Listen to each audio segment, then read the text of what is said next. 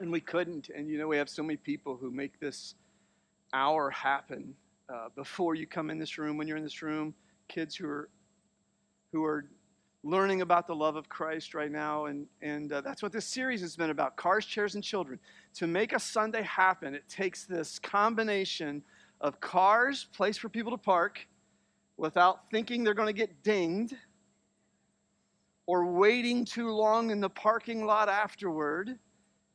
Children, there's a safe place for my kids to hear the dangerous message of Jesus' love. And then chairs is what we're focusing on today, the power of what can happen in a chair. Before I get into that, a couple things.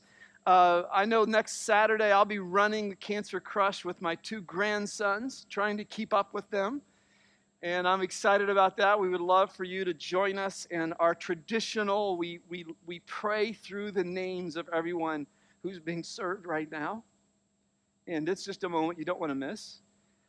Cancer Crush has served 695 cancer survivors and families since its inception in 2011, 27 states, 260 communities across the United States. Isn't that awesome? Yeah. I mean, it's just amazing how Dave Sharf got cancer and went through it and said, no one should go through cancer alone. And boom, here we are, 12 years later. Cancer Hope is having this amazing impact. We want you to be a part of that, where you can say, I played a role in crushing cancer. That's next Saturday. And something else logistically. Many of you know Levi Crowley. Levi was our creative arts leader for a long time. He was just a fantastic worship leader. And last year, I just need to take a break from ministry. I need to figure out, whether I really want to scratch this carpentry itch that I have. And he is doing that right now. But Levi is coming back to lead us in worship. And once a month. And then like this summer, he'll be up teaching 3 times. So Levi with our other teachers will be teaching every once in a while. So when he comes, he wasn't able to be here today because we were going to do this together. When he comes, just give him a raucous welcome, will you? Because I said the prodigal has come home. The prodigal has come home. Yeah. I'll be going away for a break a little bit, a little sabbatical time. We want those of you, so many of you are new here, and you wonder, hey, what happened to that McMahan fella? He hadn't been around for a while. And the reason I do that is because the main reason senior pastors really get jibby with their walk and their role is because our identity gets way too wrapped up in our church. And so we started doing this 25 years ago, where I lose my job for a number of weeks so that I can detach from my identity, be wrapped into you. And I think it's a huge reason why I'm still here, is because I just say, time out, I'm losing my job. I'm losing my job. And I've had summers where I couldn't read the New Testament because it reminded me of church too much. I had to just stay in the Old Testament because I just needed to take a detachment. And that doesn't mean I'm special. It does mean that we're aware of the catalytic role that the lead pastor in a church plays. And so after this weekend, I'll be gone for just a little bit. But we have an exciting summer. We are starting, so today always is in our minds, we're amping up to the last weekend in August when Big Splash will happen. And it is, with all due apologies to Christmas and Easter, it is the highlight of our year around here, if you've never experienced it, where it's always hot and sunny. Thank you, Lord, for late August, hot and sunny, when we baptize people out there, on the other side of those walls. And this, in a few weeks, we'll start a series that we're going to go through all summer through 2 Corinthians 3, 4, and 5, and the New Covenant review. What's the reason people struggle with faith is because a lot of the church today still practices old covenant practices when that's been fulfilled. And we are part of a new testament, a new covenant that the Hebrew writer said is better than the old one. It's better than the old one that has been fulfilled. And so we're going to teach through that in 2 Corinthians 3, 4, and 5 this summer, and we want you to be a part of that. Also, remember, as we close this series out today, for this room alone, we need camera operators. That's the top priority. We need switchers for live editing. We need those of you who can do graphics, computer operators, and we need stage managers.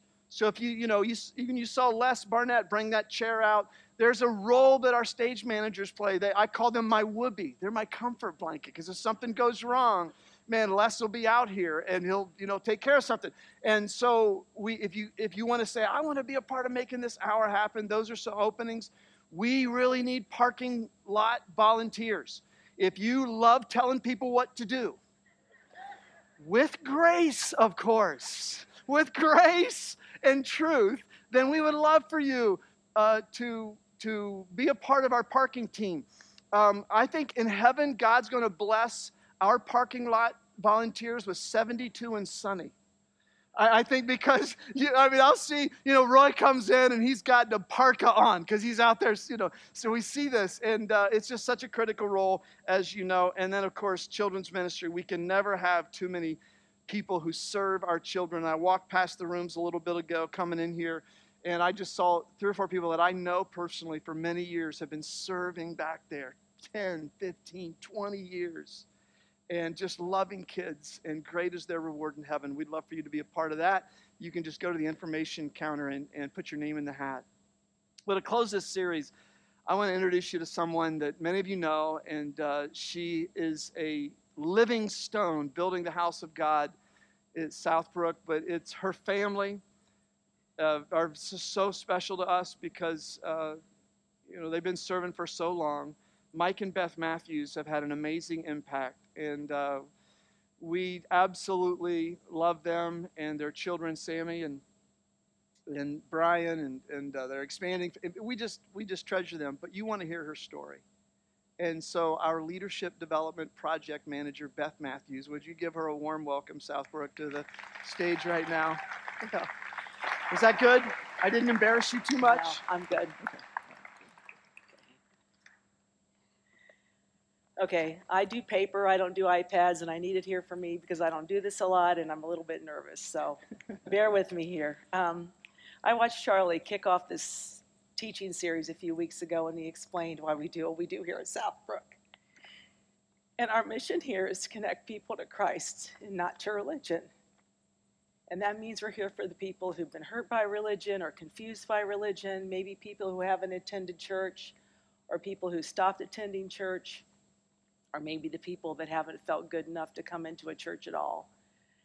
And like Charlie just said, in order to do that and to accomplish our mission, we need an army of volunteers to do it. And I know it's so easy when you hear people talk about volunteering to think, here we go again, they're always asking for something from me. Why can't I just come here, attend the service, leave, come back the next week, attend the service again and leave? And you can absolutely do that. But I've got to tell you, if you do that, you'll be missing out on so much, because we really don't want something from you when you volunteer. What we want more than anything is we want something for you. We want you to be needed and known here at Southbrook. 28 years ago, Mike and I walked through the doors of Southbrook for the first time. Our kids were young. Sammy was 5 and Brian was 3. And we said we were doing it for the kids. We needed to go back to church for the kids. But what we didn't realize is that God's plans were so much bigger than that. Back then, we were the people this church existed for. Today, we call the ones that this church exists for Southbrook's Heather and Heathcliff. But back in 1995, you could have called them Southbrook's Mike and Beth. And for me, the path to getting to know Jesus better and growing in my faith was through volunteering. I was never going to be a person who would go into a small group. I needed to be something who could do something. So for me, it was through volunteering, and it all started by saying yes to an invitation to serve. We'd only been attending Southbrook for a few weeks, and literally just a few weeks, and we got a cold phone call from a pastor at Southbrook named Mike Smith. He was calling us, asking us if we considered joining a new team he was starting, calling the First Impressions team. I think he was calling every single person that came to Southbrook at that point in time. The First Impressions team are the people who would greet the guests, take up the offering. Back then we served bagels, and for whatever reason, my husband Mike and I said yes. And because of that, we got to know an incredible man named Mike Smith. Then, at one point, I was reading in the church bulletin when they existed back then, and they were looking for people who would be willing to help out with a party they were going to throw for the kids at Easter time.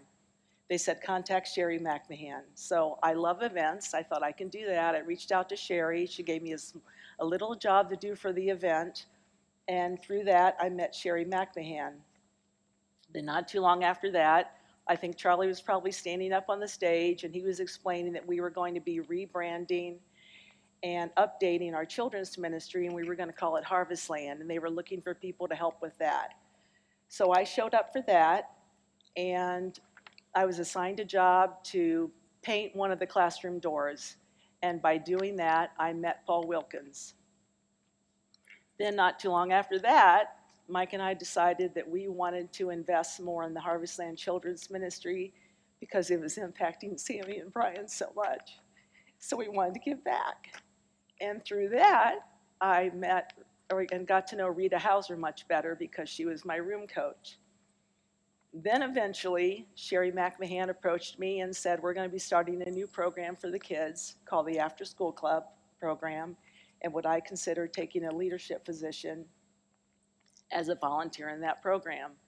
Well, I said yes to that, and because of that, I got to know Sherry McMahan and Kathy Glista even better. And all of these people, and even more people that I met when I was serving, had a major impact on me. They accepted me as I was. They answered my questions. They modeled for me what it was to actually live life as a Christian, and they had my back. And so many of them became lifelong friends. I was contributing, I had ownership, and I belonged. I was needed, and I was known. This is when I have to look down because I'm nervous again. I was bought in, and I was committed. Mike was committed. And because of that, it completely changed our lives. And it changed the trajectory of our entire family. People were investing in Sammy and Brian. And one of the things that happened was serving and loving people became part of our family DNA. And I am so grateful to Southbrook for that, and that's why I'm so passionate about serving here. And it's my hope that I can do for the people behind me what the people ahead of me did for me. There are so many people that are walking through our doors today, and I know very few of you, but I have to believe that some of you are the same as me, and you've got something burning, yearning, or churning inside of you that you don't completely understand. So I want to really encourage you and challenge you to step out and do something, because that something might change your life. Because like I said, we all want something for you, and more than anything, I want something for you too.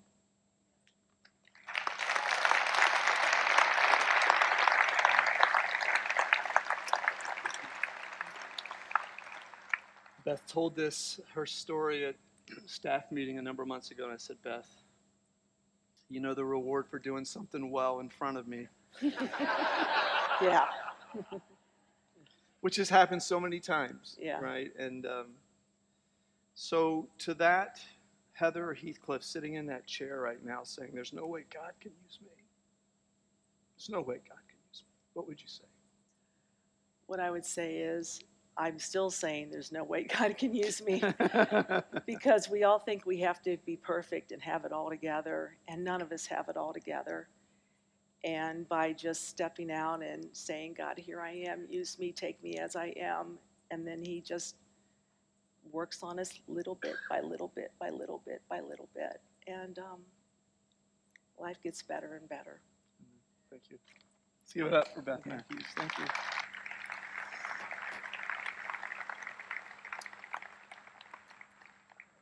We don't usually do a vision series in the spring. It's usually something we'll do in the fall or the winter, but we had to do it. I was just interviewed by a Christian magazine last week about why is Southbrook growing so much? You know, churches aren't recovering quickly from COVID. And I said, well, here's my take on it. I said, first of all, I said, we have an army of volunteers that a number of months ago said, we are going to get on our knees and pray. And so there will be people in the prayer room. There are right now. There will be people this morning in the prayer room praying for you. And I think that's the first reason. But I said the other reason is we have a bunch of people, and Beth and Mike would be one of those people who just, they own the mission. They are the mission. They're not a part of the mission. They're not a part of the church. They see themselves, I am the church. And they're taking that seriously. And we want you to today to be that where you cross that line and you go, oh, it's no longer, oh, I like Southbrook's mission. It's, I am the mission. I am leveraging my life to connect people to Christ. Not religion. And I'll get into that right now. Now, it's a really interesting thing from up here. Beth just saw it, and I see it. That what happens in these chairs is really fascinating. I would boil it down to three happenings in this chair. The first one is very rare.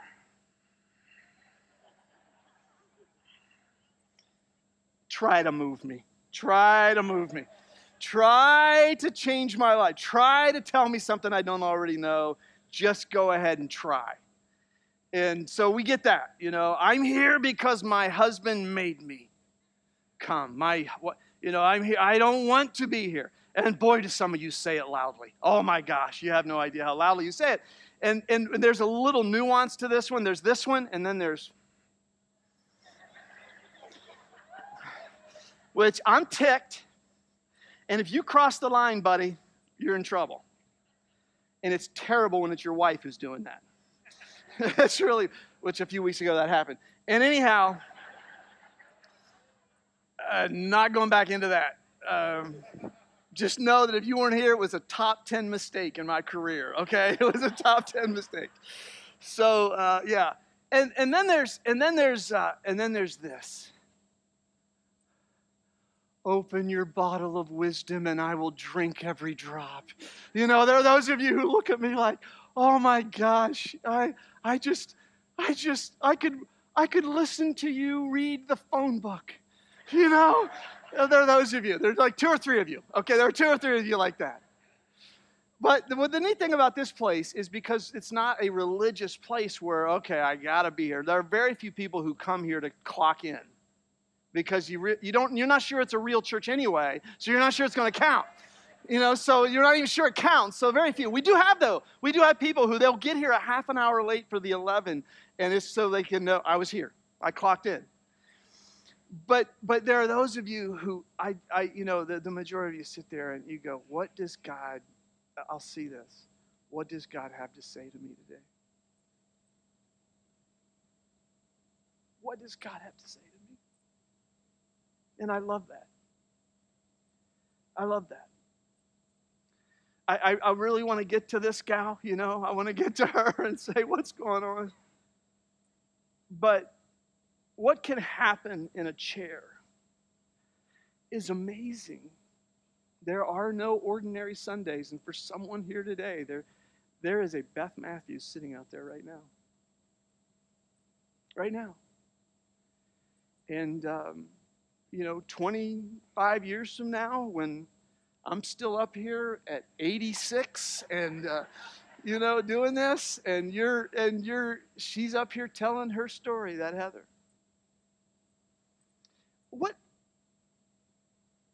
What's one statement that condenses the importance of that event of Cars, Chairs, and Children? If you have 2 of the 3, you're not going to hit on all cylinders. It's a 3-cylinder engine.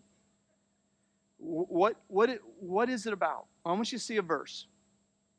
The early history of the church, the first decades of the church, is recorded by the historian Luke in the book of Acts, the Acts of the Apostles. It's really the Acts of Jesus through his Spirit is what it is. And there's this statement in Acts 15:19 where James, the brother of Jesus, we studied his letter this winter, said, "It is my judgment, therefore, that we should not make it difficult for the Gentiles who are turning to God. Let's not add stuff that makes it harder. This is already hard enough. Agreed? Let's not make stuff up that makes people jump through hoops that are unnecessary. And that's the essence of what we've tried to do, is the church by nature. What we have in the gospel is what every human being is looking for. Every human being is looking for this transformative grace and truth that builds community and adds purpose and meaning. Every human being is actually looking for this. All you have to do is remove the obstacles. And so what I want to do in this remaining time is show you the context of that statement and the method behind our madness of why we do what we do and don't do stuff we could do. But we don't. And there's a reason. So look at this, Acts 15:1. Certain people came down from Judea to Antioch and were teaching the believers. Now stop there, because what was happening in Antioch? Paul and Barnabas had been in Antioch converting Gentiles, non-Jewish people who had no Bible background, who didn't follow the Mosaic law at all, and they're coming to Christ. And they're called Judaizers. Hear about this. Judaizers were Jewish folk, usually authority figures, who accepted Christ, and now here's what they wanted to do. They wanted to religiousize the gospel. Look what happens. They said, unless you are circumcised according to the custom taught by Moses, you cannot be saved. Everybody knows what circumcision is, right? I don't need to have an R-rated sermon here today. But that was the sign God gave Abraham of the covenant, the old covenant. That was the old covenant was to Abraham was circumcision. That was what would set Israel apart. I don't know how they knew, but they did. And the powerful thing about this, what's that about? What's that about? It's about the seed, or the physical manifestation that we're made in the image of God is our procreative abilities. And so at the seed of that, God says, you're mine. And these Gentiles who had not been circumcised are coming to Christ, and now these Judaizers come in and go, you can't be a Christian unless you're circumcised. Now I can imagine, I guarantee you there was one guy there going, who was a Gentile Christian going, could somebody have told me this before I signed up for this thing? Okay, could somebody have let me know that this is a bait and switch? A switchblade. It's like what? This is not good. And can you imagine how many guys are like, honey, I'm dropping you off at the door, but I'm going to stay in the parking lot right now, okay?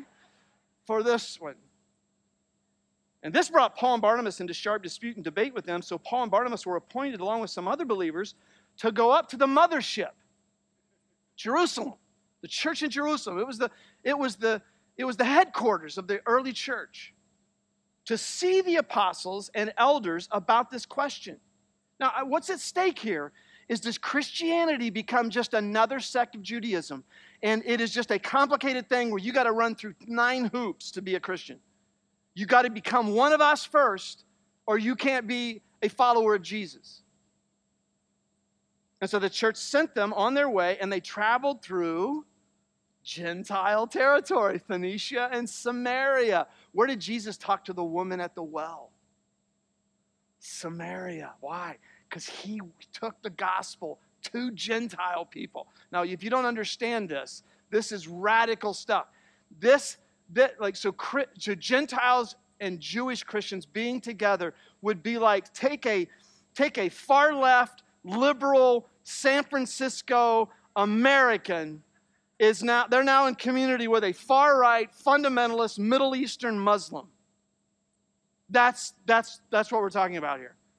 They're in community together. They have found community in repentance and coming to Christ. And their ideologies are totally destroyed, what they thought, what faith was about. This is what's going on here. It would be, I am not exaggerating, it would be the equivalent of that happening in our time right now. And so he says, they told how the Gentiles had been converted. This news made all the believers very glad. When they came to Jerusalem, they were welcomed by the church and the apostles and elders, to whom they reported everything God had done through them. Then some of the believers who belonged to the party of the Pharisees, the Jewish religious leaders, who made up part of the Jewish Supreme Court, stood up and said that Gentiles must be circumcised and required to keep the law of Moses. Now this huge things are at stake here. Galatians 3:26 says this, so in Christ Jesus you are all children of God through faith and circumcision. Is that what it says? Through faith. You showed that, you were baptized into Christ, and you've clothed yourselves with Christ. So he's writing to, look at this, there is neither Jew nor Gentile, slave nor free, male nor female, for you are all one in Christ Jesus. If you belong to Christ, then you are Abraham's seed. You are recipients of the promise fulfilled in the old covenant. It's fulfilled now through Christ and heirs according to that promise. So what you're seeing here, right here is at stake, is the first multicultural, multi-ethnic movement in the history of the world. Where there is no racism, there is no classism, there's not much ism to it. It's Christism. That's the only ism. Look what he says, picks up, verse 6. The apostles and elders met to consider this question. After much discussion, Peter got up and addressed them. Brothers, you know that some time ago God made a choice among you that the Gentiles might hear from my lips the message of the gospel and believe. Now you got to understand, Jewish folk called Gentiles dogs, pigs, filthy pigs, fit for the fires of hell. You have to understand the schism was huge between Jew and Gentile. And he's inviting them into this new movement. God, who knows the heart, showed that he accepted them by giving the Holy Spirit to them, just as he did to us. Acts 10, Peter preaches the gospel to Gentiles like Cornelius, and the Holy Spirit comes upon them. God had never done that before. God had never given non-Jewish people the gift of his Spirit. And he did this, he did not discriminate between us and them, for he purified their hearts by faith, not by any religious action. And now then, why do you try to test God? By putting on the necks of Gentiles a yoke that neither we nor our ancestors have been able to bear. This is an interesting thing. You guys didn't even keep the law well. I mean, you didn't do it well. And this is what happens with faith is church people get a hold of it and they start making people do stuff that they don't do. They can't even keep. No, we believe it is through the grace of our Lord Jesus that we are saved. Would you say that sentence with me, Southbrook? We believe it is through the grace of our Lord Jesus that we are saved, just as they are. And the whole assembly became silent as they listened to Barnabas and Paul telling about the signs and wonders God had done among the Gentiles through them. You see, what's at stake here is the Jewish folks said religion means earning God's favor by keeping the law. It's what you do. And Paul and Barnabas are saying, no, Christ means surrendering ourselves to the grace of God given as a gift to us. It's what he has done. That's what changed the human soul. And this is at stake here. Who's going to win? What's really interesting, because we studied James's letter in the winter. Look at verse 13. When they finished, James spoke up. Now, he was E.F. Hutton. Some of you remember that old commercial when E.F. Hutton speaks, people listen? It used to be that way anyway. And James, he has this immense informal authority. He's the brother of Jesus who did not believe in Jesus until he was resurrected from the dead. One of the hardest to dispute evidences for the resurrection and the deity of Jesus is his brother who didn't believe in him until after the resurrection. And then he would eventually give his life for that claim. Brothers, he said, listen to me. Simon has described to us how God first intervened to choose a people for his name from the Gentiles. The words of the prophets are in agreement with this. That is written. If you'll read the Older Covenant, look at this. Amos chapter 9. After this, I'll return and rebuild David's fallen tent. Its ruins I will rebuild, and I will restore it, that the rest of mankind may seek the Lord, even all the Gentiles who bear my name. This is a prophecy that Jesus is the new temple. The temple has been torn down. We've lost it. But Jesus is coming to fulfill all of this, and he's going to be the temple that brings in Jew and Gentile alike. It is my judgment, therefore, that we should not make it difficult for the Gentiles who are turning to God. Don't complicate this.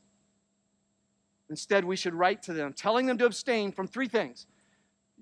let's come together on this. Let's all agree that it would be good for them to abstain from food polluted by idols.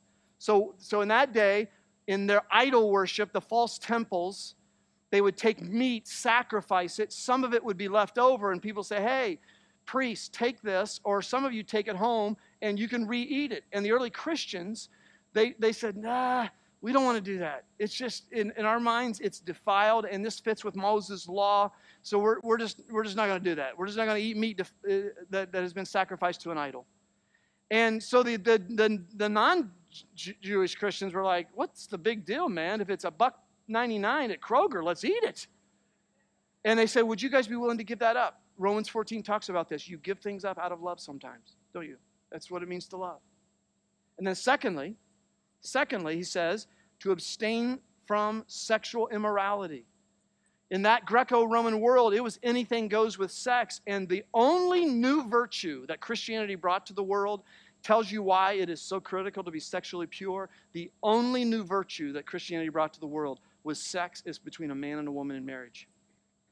That was radical in that day. You think it's radical now? I mean, it was radical in that day. Porneia is the word. Porneia is sex outside of marriage between a man and a woman. And we probably ought to do a whole series on why that is. It's not that God's trying to spoil all the fun either. And they said, let's all agree on that one, because this is one of the ways we're radically changing this world. And then the third one is meat of strangled animals and from blood. The Jewish folks said, the life of the body is in the blood. And the Mosaic law said, don't strangle animals. Make sure before you eat it, you drain the blood because it is sacred. This was a sign of Jesus' blood pouring out. And this is a real sensitive thing for our Jewish brothers and sisters. So would you agree? Don't do that. Give that up. Give that up. And we don't get the rest of the story today, but if you read on, they did that out of love. And the church became this community of in Christ there's no Jew nor Gentile. There's no Republican or Democrat. There's no white collar, blue collar. There's no PhD and common sense people. We're all one in Christ. Isn't this amazing? That's what's amazing. This is like what the world's looking for. So here's the question that I have for you, Southbroker, to close this series out. As I sit in my brown chair every week,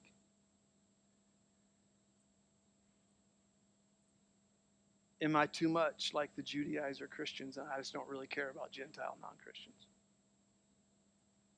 I don't really care. I'm saved. I'm in. Good luck to them.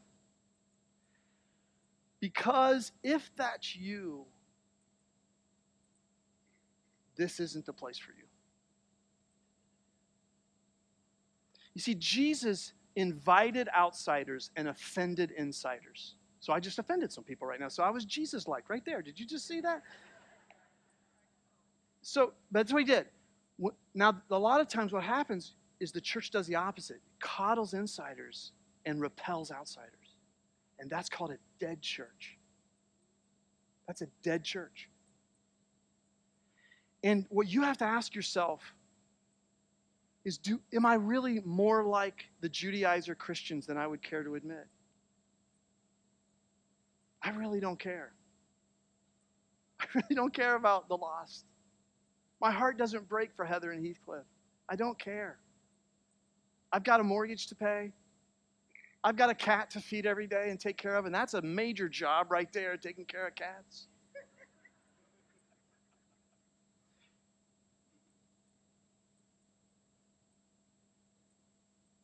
Do you know the story of the prodigal son? Does everybody here know that? Has everybody heard that story? So Jesus is eating with the tax collectors and the sinners, and the Pharisees come to him and say, "What are you doing? You're supposed to be a holy man. You're eating with these lowlifes." And Jesus said, "Let me tell you a story. No, let me tell you three. A lost coin, a lost sheep, and a lost son." And what people don't know about the parable of the prodigal son is this. People don't realize that the prodigal son story is not about the prodigal son. It's about the older son. Because he didn't care. So when the prodigal, you guys know it, he takes his father's inheritance and he spends it on wild living. He eats with sinners and pigs. He literally eats with the pigs, which is symbolic of eating with the Gentiles. He's unclean. He doesn't care about his father. And then one day he has a moment of clarity and he comes home. And the father is waiting for him, but the older brother's not waiting for him, is he? Because the point of the prodigal son story is you think that the story is about how lost the prodigal son is. That's not who it's about. The story is about the fact that the older brother is more lost than he is. Because he thinks he's close, and he's so far. When the father says, give him the ring, give him the robe, give him the fatted calf, the older brother says, this is ridiculous. I've been here this whole time. And you're changing service times on me again? How dare you offend me that way? And here's the point of the point of the prodigal story, the amazing thing, the reason that it's the story of stories is that it's the whole gospel. That Jesus is the older brother we all need. That's what he is. He ate with the pigs, the Gentiles. He ate with the tax collectors and sinners. He searched like a good shepherd for the one lost sheep. And he put his arm around you when you came home. And he said, look at my daughter, look at my son. She was lost and now she's found again. Jesus is the older brother that we all need. And Jesus is the older brother we want to be like, isn't he? Do we really want to be the older brother that says, I can't believe they do that in church? Do we really want to be that person that just doesn't care that this is, you clock in, you do your church thing, it doesn't really change you? John Gerstner, the theologian, said the thing that really separates us from God is what the older brother shows. It's not so much our sin, but our damnable good works. You stay in the religious cycle. I don't really need this grace because I'm pretty good. I yield to people on the interstate. I mean, you ever see somebody do that and they're like, yeah, Barney Fife, I just did just such a great thing. I yielded on the interstate. I mean, you watch people. It's amazing what people consider a good person. Like, I'm going to heaven because I yield on the, I did, a guy did this for me the other day. You don't have any brownie points for yielding to me. You just did what you're supposed to do. And that's what older brothers do. Is like, I don't really need this. And it's our damnable good works. Tim Keller said it this way. It's your goodness that makes you miserable. It's your goodness that it's the heart of all the problems. It's your self-righteousness. Self-righteousness is the cause of racism. It's the cause of classism. It's the cause of family breakdown. But when you've been broken by grace, there's no racism, there's no classism, there's no we're better than. We don't do that in our family. We don't do that in our church. Because what we're about is putting our arm around the shoulder of lost sons and daughters and saying, welcome home. Because I was that son, were you? I was that son. Jesus is the older brother we all need. That's the point of this story. And he is the one standing before the council on circumcision, which I just love saying that. Council on circumcision. What a conference. Where are you going to a conference, honey? I'm going to the conference of circumcision. That's where I'm going. And Jesus is the one standing going, no, we can't make this harder than it already is. It's too important that they know grace. Grace that saves us from our own goodness. And by the way, if your faith doesn't include a joy and a dancing and a singing, that this grace thing, it's just so amazing, then you're either the younger son still stumbling over your own sin and keeping you from God, or you're the older brother and your goodness is keeping you from God. And it's just a religion to you. Only the humility and the breaking that comes from, he did this for me. He died for me. I am so sinful that I can't even comprehend it, but I am at the same moment so loved that I can't even believe it. Are you kidding me? No one will ever have to ask you to volunteer ever again. That's what grace does. I am now connecting people to Christ, not older brother religion. And that's the last time I'm going to say that this summer. Let's pray. Father, as we close this series, I'm just more amazed than ever. We do this so wrongly. We make so many mistakes. And yet grace upon grace, praise upon praise. It's even in our brokenness and weakness that your grace becomes evident. So I pray that Southbrookers today walk out of here ingesting grace. As Paul said, be rich in grace. As Peter said, grow in grace. We ingest it every day. It is our fuel. The grace of our Lord Jesus Christ abundant. That we invest with grace. We invest in our movement because it is the progenitor of this amazing grace that the world needs. And we invite because of grace. I was lost and now I'm found. I was blind and now I see. I was an older brother and you have broken me. You have broken me, Jesus. You have made me the older brother that everyone needs. The one that you are. Communion is in the room. May we ingest grace and walk in grace. It'll change us in how we handle money and sex and power. It will change the world. And in Jesus we pray. Amen. Have a great week, everybody. Walk in grace.